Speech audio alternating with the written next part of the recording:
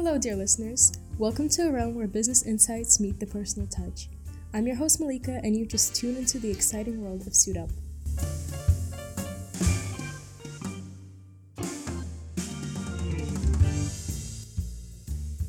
Hi, everyone. I'm here today with Ved Nathwani, who is a law student at Queen Mary, and we're going to discuss his personal journey of securing a training contract at Stevenson Harwood, being mentioned in Business Insider, The Times, alongside other achievements. And we're also going to have a little deep dive into venture capital, what it is, and its development in the recent years. Hi, Ved. Hi, lovely to speak to you today. Lovely to speak to you too. Thank you so much for coming. So I just want to start off by kind of discussing your years during your law degree and, how you got into entrepreneurship. So was that kind of always the plan, or were there some experiences that, drove you and shaped your career aspirations today? So I guess I always thought I would end up studying law, and I did at Queen Mary. But because of my A-levels being cancelled, I actually ended up joining a startup part-time over the summer, which got me really interested in the space and led me to then join a VC fund in the September of my first year, so just when I was starting university. And I was with them in the freelance capacity that I was working for them in for nearly 2 academic years, so a good 18 to 20 months, and I'm still kind of part of their widest Scout community, and that fund's called Ada Ventures. But along the way, I've kind of been dabbling in other things. I guess that those two experiences at the start really got me interested, but once you get to university, you see there's so many more opportunities to try new things out, and I think that kind of kept me on this path. So could you just clarify what venture capital is and what a venture capital fund is and how you can even, get involved in that, especially as a first year student? I think that was quite impressive. Yeah, so venture capital is an asset or an alternative asset class, and VC funds, so venture capital funds, they deploy money into early stage startups. So these startups have a higher potential of failing, but if they succeed, they have a much higher potential of getting much bigger returns for the fund than, say, investing in real estate or infrastructure or things like that. And so I guess it's kind of this dichotomy of high risk, high reward. And I will give you kind of a bit of a brief background of how these funds work. So a VC fund, you'll have kind of GPs, which are general partners, and they run the fund. So they are the people on the day-to-day managing the money and investing it. But the money doesn't belong to them. The money comes from LPs. So LPs are limited partners. So they could be pension funds, they could be sovereign wealth funds, they could be fund of funds, they could be high net worth individuals. So they give their money to VC funds to deploy into startups, hoping that rate of return of investment will be higher, so they'll get exponential kind of returns on how much they initially put into the fund. And so on your second point, like how did I get involved? I think it was quite a unique opportunity. The founder at the first startup who I was working for found out that they were looking for a freelancer, hence I ended up joining them. But a lot of VC is kind of network based. Most roles aren't advertised, even the full-time ones at smaller funds.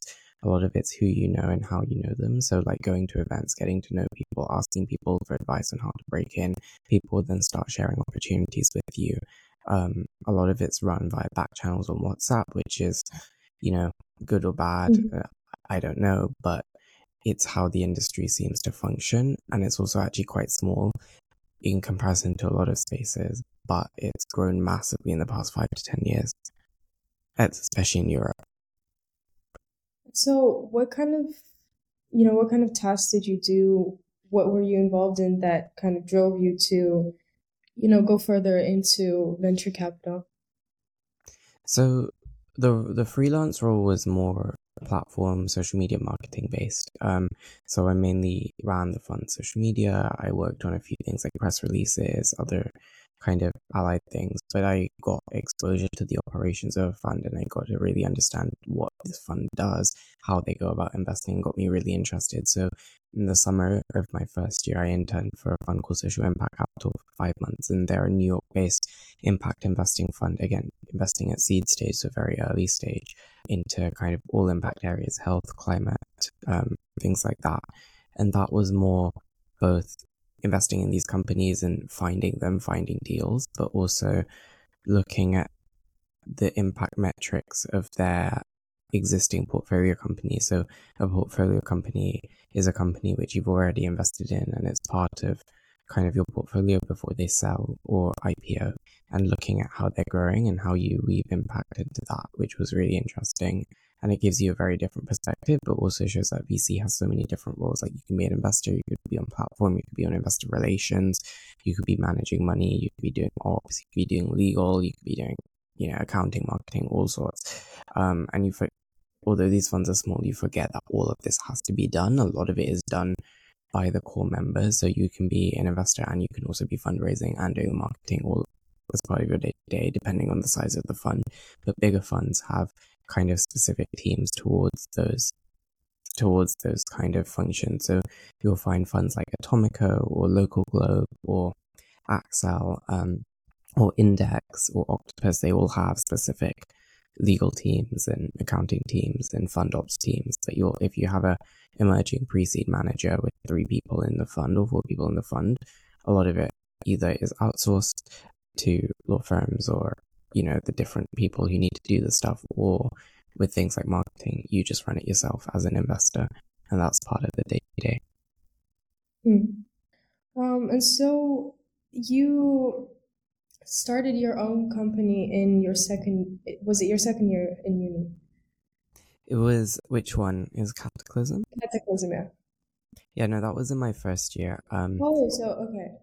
So could you talk about a bit more about that and like entrepreneurship?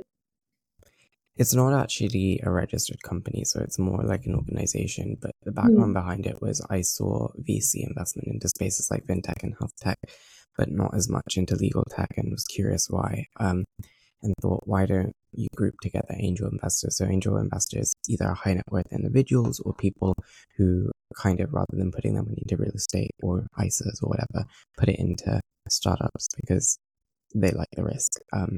And they see the potential outcome. But the market crashed the next month, and I realized I was kind of jumping to step 3, which was kind of like pulling together these investors, trying to get them to invest in startups without setting the groundwork. So actually educating the wider investor community around legal tech, and it's a massive problem, is this disconnect within the legal tech ecosystem. So you'll have investors and you'll have founders who don't talk to lawyers, and the lawyers don't talk to their own innovation teams, and it all becomes kind of very disconnected, which means you're not in the long term going to facilitate any growth, and that growth will come from investment. So it's kind of shifted more now. So Cataclysm currently, in its current standing, is, well, it's essentially a legal tech community, and we connect founders, investors, lawyers, and it's all about just kind of making those people have better conversations to kind of further growth in the ecosystem and make sure people understand different aspects of the problems lawyers face so founders can build better, and also how the founders are actually going about building it, because a lot of the time the lawyers don't understand the technology that they're being presented with and they never end up using it. And so what were like some of the kind of difficulties that you encountered throughout your process, and what kind of motivated you to continue investing into your projects? I guess like being young, particularly like outside of the traditional career bubble, everyone talks about this is how you get a training contract, or this is how you get your analyst role in consulting or banking or whatever. No one talks about this is who you need to talk to build this specific product or this specific community, this specific company, whatever it is. And you have to go figure that out. So cold outreach, going to events, meeting people, asking people for other people you should speak to. And that's specific to what you're building. Like if you're building an app, it's very different to if you're building a community, to if you're building an actual venture backable company, and your priorities differ depending on where you're at and what you're doing and what stage you're at. So like, I guess what kept me going with the community and like actually shifting it, because I mean, once I realized the syndicate wasn't going anywhere, I could have just stopped. But I think like I'd made this connection, and I saw some value, and people have made kind of gotten value out of the community, and it just proves that, you know, there's directions it can go in, and I'm kind of exploring expanding it over the next few weeks, bringing on some volunteer students and things like that. But it's all about figuring out how you can grow that, and how you can grow that kind of organically. So I don't want to turn that into a full-time thing at all. I just want that there, but I want to keep going with it. And how do you, over time, slowly, month by month, make a little bit of progress, rather than a lot of the time, if you're doing a venture backable startup, a lot of people talk about exponential growth in the first 2 years. And yeah, sometimes that is required depending on like what you're building and all of that. But this is a much longer term project with a much longer term aim, and the aim is a bit more obscure. So it's not like there are definite outcomes. It's not like we have made 5 investments, or I have kind of connected people to 5 whatever. It's anyone can gain kind of value from it. So you said that you're not planning on making this like a full-time job. So your main goal is to become a solicitor then. Yeah. So do you want to talk a bit more about specifically your legal career and your experiences in the legal field? Yeah. So I guess like going into second year, like I had done a lot in startups, but in my first year I did do an insight week at an international law firm, and I also spent a week at the civil service, and was still unsure as to if I wanted to go down the law route or not. And I guess the best way to find that out is doing back schemes and placements. And so just thought there's no harm in applying. And I ended up getting a winter placement at Stevenson Harwood, which is a international law firm, for offices, if I can remember correctly, in Piraeus, Shanghai, or rather, not, or maybe it is Shanghai. I got either Beijing or Shanghai, Singapore, Hong Kong, Paris, Dubai, and London. And they are very interesting because they kind of surround themselves around 5 key focus areas so they're a full service firm, but they want to focus on 5 key kind of, I don't know, sectors, if you want to call it that, or focuses, which are decarbonization, private capital and funds, tech, life sciences, and transportation and trade. And I kind of did that week VAC scheme, and as part of that you have an assessment center for a training contract, which you do, and I managed to get a TC off the back of that, and then signed it in January. Still slightly unsure if I wanted to go down that route, but the firm actually called me up in June, basically saying that they have a full-time paralegal role running on this case, but the paralegal has just left that role and they're going to externally recruit, which could take up to 3 months, but they need someone like next week. Do I want to fill that role? So I said yeah. So I ended up working there this summer for 3 months, and my role was kind of split across knowledge development and paralegaling. So knowledge development is supporting kind of professional support lawyers, or knowledge development lawyers, whatever you want to call them, on kind of educating and keeping the department and their lawyers up to date with recent cases, updates, any problems they have on particularly litigation on things like the civil procedure rules, or, how do you go to court, what do you sort out about your case costs, things like that.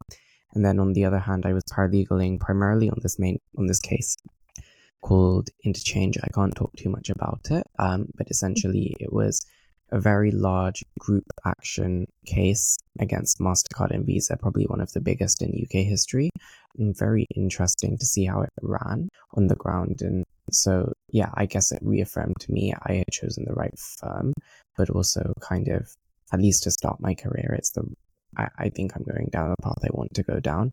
I think being on a training contract, you get exposure, particularly on most firms, where you're rotating every 6 months. you can go abroad, you can go to clients, you can spend, 6 months in funds or PE, and you can spend the next 6 months in like shipping litigation, and the other in doing like data protection, and another in, I don't know, private wealth or employment. So you get a lot of exposure to the wider commercial world. And if like me, I don't think I'm ready to go out there and build a startup right now that I want to, or have any other areas which I genuinely kind of am interested in more than law at this point in time, and that's likely to change, and it does for a lot of people. Why not? I think it's a really good learning opportunity, and yeah, the hours are long and you have to commit a lot, but it's also, even going in as a law student, I found that everyone gravitated towards, big firms, big corporate commercial firms, particularly the Magic Circle. And I realized after first year, I didn't want the Magic Circle, at least to start my career at, because their trainee cohorts, their intakes are 90, 100, 110 every year. That means at any given point, you'll have at least 200 trainees in the firm, whilst SH take about 25 each cohort every year. So you have about 50 in the firm. So it's very different. And it means you're less of a number, and you get a lot more responsibility if you put yourself out there, and you still get exposure to really high-end work in the market, and you're opposite the Magic Circle on many transactions and on many cases. So yeah, I think it's a really good place to start. But I think like for most law students, they just gravitate towards that without exploring other things. And I think like having explored venture, having explored entrepreneurship, it made my decision more informed, and it was also just like very useful in talking points and interviews and meeting people. And even when I was there this summer, you would meet people who'd worked with funds who you had worked with and things like that. Oh, well, first of all, congratulations on your training contract. Thank you. And then I just wanted to ask if you have any, reflecting on your achievements and your journey, do you have any specific advice that you would like to share with law students right now, or just people who are just starting their careers and trying to navigate in the commercial world? And also talk a bit more about how you managed to do all of that at the same time, and how to balance all of that with your life and not get burnt out. Yeah, I think like my biggest piece of advice is being open-minded. Like going into first year, I was applying to banks, I was applying to consulting firms, I spent time in the civil service. Like I also applied to law firms, and I would have, like, even if you're going to second year or third year, like if you still haven't like had that experience, still be open-minded and keep applying. But I think like balancing that alongside the exposure to startups and working in venture and doing those other things, I spent time for 5 months at a VC fund. I've spent large chunks of time part-time during my studies with startups and other things, and I think that exposure is useful regardless of where in the commercial world you end up, because I will now go into law. Like only the other week I was speaking to a funds lawyer, and it's like I understand, and I'm by no means an expert, but I have a greater understanding of how these funds operate. I have a better understanding of where the law firm plays a role within the kind of life cycle of a fund, from actually raising the fund and fundraising, from limited partners all the way to kind of closing it off, and kind of how they make investments, what they might need advice on depending on where they invest, and who their portfolio are, and if they're in life sciences, and what regulatory aspects go into that. But I wouldn't understand that had I not had the exposure to venture, and you can replicate that. And I'm not saying PE and VC are the same thing, because they're not, but you can replicate that understanding somewhat, especially in terms of a lot of the terminology in other aspects of the fund space, and similarly in startups, like understanding actually the tech that these startups are working on and how that applies to law, or even in kind of a consulting context. It gives you a lot of, it shifts your mindset about how you go about kind of looking at things and looking at questions and kind of dealing with things. So I think, go into university first, second year in particular, really open-minded, like try societies, take on roles, look for part-time roles in startups and other spaces, apply to as many things as possible, but make sure it's kind of like quality applications, but also I don't believe that there's anything wrong with applying to multiple industries when you're still figuring it out, because at the point you're still figuring out and you wouldn't know you enjoy it until you do it. And like, even once I did my vac scheme, it was a week and I got some exposure. I still didn't fully, to be honest, understand kind of the role of a lawyer, and it's very different in every single department. Like, I spent 3 months this summer in ComLit, but I would speak to people in finance, like paralegals in finance and trainees in finance, and they were running large aspects of deals on things like ship financing and aviation financing. Whilst in ComLit, it's ComLit is commercial litigation, sorry, and there's a lot less client-facing contact because anything can be used against you in court. And only once you can prove yourself, you get kind of the responsibility to email clients and things like that. So it's very different. And you wouldn't know that until you do it. And then I guess in terms of balancing things, I think like there are a few things I like to do. So time blocking is one. So really make sure you know your priorities. And then going to third year, there's something I really want to try out is actually kind of setting weekly priorities and goals across everything.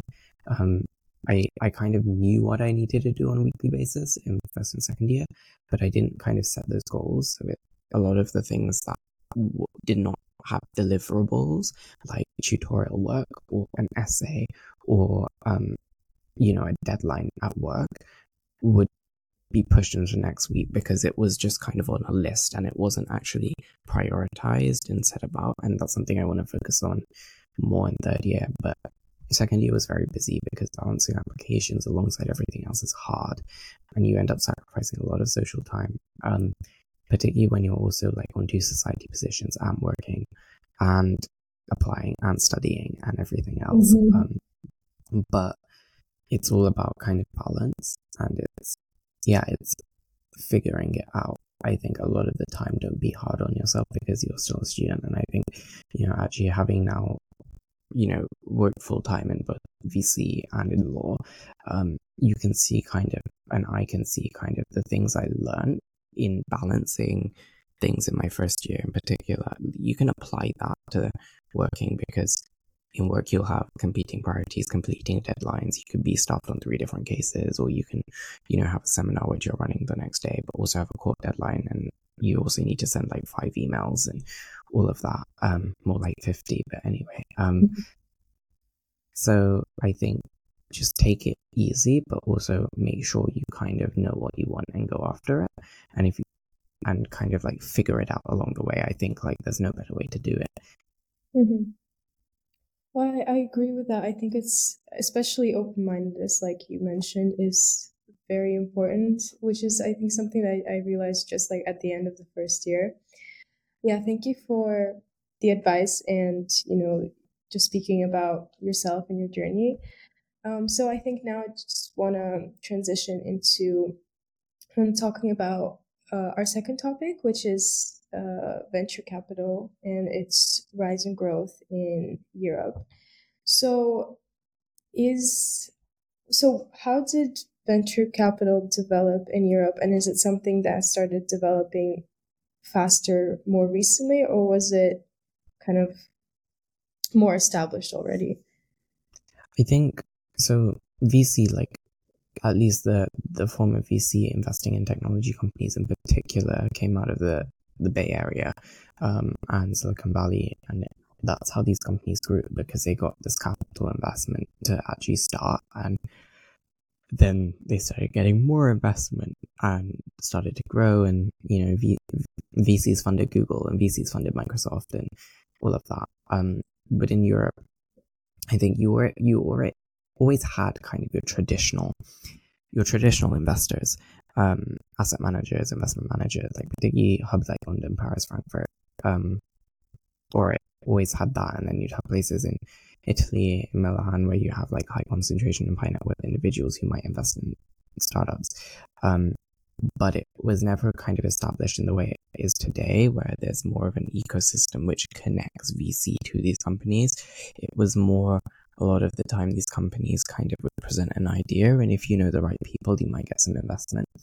But over the past, and there have been funds, who were around in the 2000s, but they were a handful. Over the past 10 years, you've had so many funds pop up. And I think it comes down to kind of the potential for returns in Europe, and the potential for those returns are higher when you see kind of more and more startups kind of growing and exiting and making money. So, in the UK, a lot of the startups which are venture backed, you might have heard of Deliveroo or Babylon Health. Babylon's probably not the best example, but you'll have Darktrace, or in mainland Europe, Spotify was venture backed, or Shazam, and they're more on the consumer facing side. And then you'll have kind of B2B companies, a lot of which you probably have never heard of unless you're kind of in those enterprise spaces, but they do a lot regardless. And so over time, this kind of money started to float in, and more people got into the space, and more startups realized actually there's potential for us to grow because this money exists to kind of fuel our growth. And so more and more people wanted to start their own startup, and it becomes a cyclical cycle where the space starts to grow. So are there like any specific maybe economic factors that contributed to the rise of startups in Europe specifically? Or was it just something that developed because of something other, or maybe it just became more popular? So what kind of factors contributed to that? I think a lot of it goes down to talent.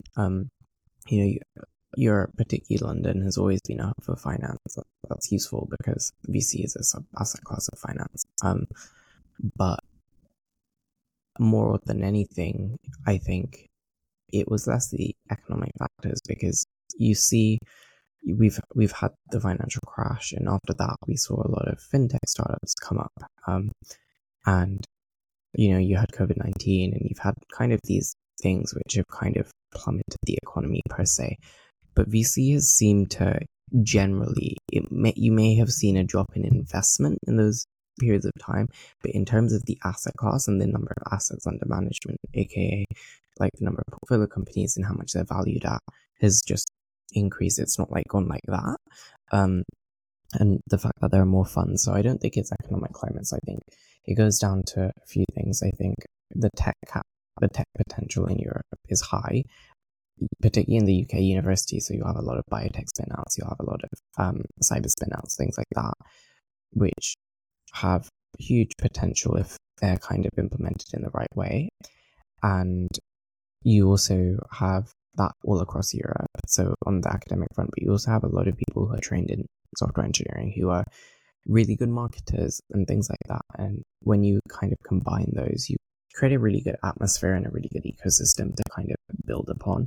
And in that sense, you see these startups really starting to pop up and succeed. And when you see them succeeding, more and more people recognize kind of their potential and realize, actually, let me raise a fund so I can invest in more of these. Are there any like specific sectors that you see a lot of startups grow more? So you mentioned, I think tech is one of the hot topics right now, but is there anything else that's like a booming industry? I mean, most of the time, tech is what VCs invest in, and it plays a role into other industries. So, you have climate tech, and all of those energy solutions with the tech element to them. And similarly, you might have that with fintech. But even on the hardware side, like climate tech can be carbon capture technology, or kind of, technology which harnesses the use of carbon in our atmosphere to kind of actually support our day-to-day life and sucks it out of the atmosphere. So actually, Queen Mary have a social venture fund, and we invested in a startup which has a device, and you attach that device to a bicycle tire, and whilst you cycle, it essentially sucks up carbon out the atmosphere whilst you cycle, which obviously is mitigating the effects of climate change, which is quite cool. Yeah, I guess tech always plays a role, and that's what traditional VCs invest in. Like even their consumer companies, most of them seem to have a tech element to them. Not all, but a lot. And I think like growth areas like crypto a few years ago was massive, but I didn't really see the the hype. I didn't really understand the bubble. I mean, right now AI is huge. Everyone's talking about it. Everyone's investing in it. I definitely see that as somewhat of a bubble, but I think actually the use cases are much higher than kind of the Web3 crypto kind of cycle that we had a couple of years ago. Because you just don't understand the use cases in a traditional organization for a normal human being and how that will support them in their day-to-day lives. Whilst with AI, there's a lot of tools which are very useful in what you do, what I do as a student, or for lawyers, or for whoever. And there's all these specific tools which are more industry specific. I guess you could still class them as enterprise software or SaaS, but AI is definitely a growth space. I think climate is also a massive growth space. Right now, I think there's a lot of people pooling money into it because they recognize kind of the long-term potential that if these technologies work, it can massively mitigate the effects of climate change. And I think like there's only so much you can do with government policy, and the investment landscape needs to align well with kind of the startup and venture environment. But government, again, are decision makers. They're not actually implementing kind of the solutions to these issues. I think those are the two main ones. I mean, we'll still continue to see growth in areas like fintech. Enterprise SaaS will never die. Like we'll always need new solutions to business problems. I guess we're also seeing more of a rise in deep tech in hardware in areas like that, particularly in Europe, where actually Europe probably has an edge in comparison to the US, where we actually have kind of the academic research in large institutions, like even at Queen Mary, we've got QM Innovation, we've got Social Venture Fund, which invests in our own companies, things like that. But I think hardware is becoming a massive focus, where you have business problems like cybersecurity, which is becoming bigger, data protection, compliance.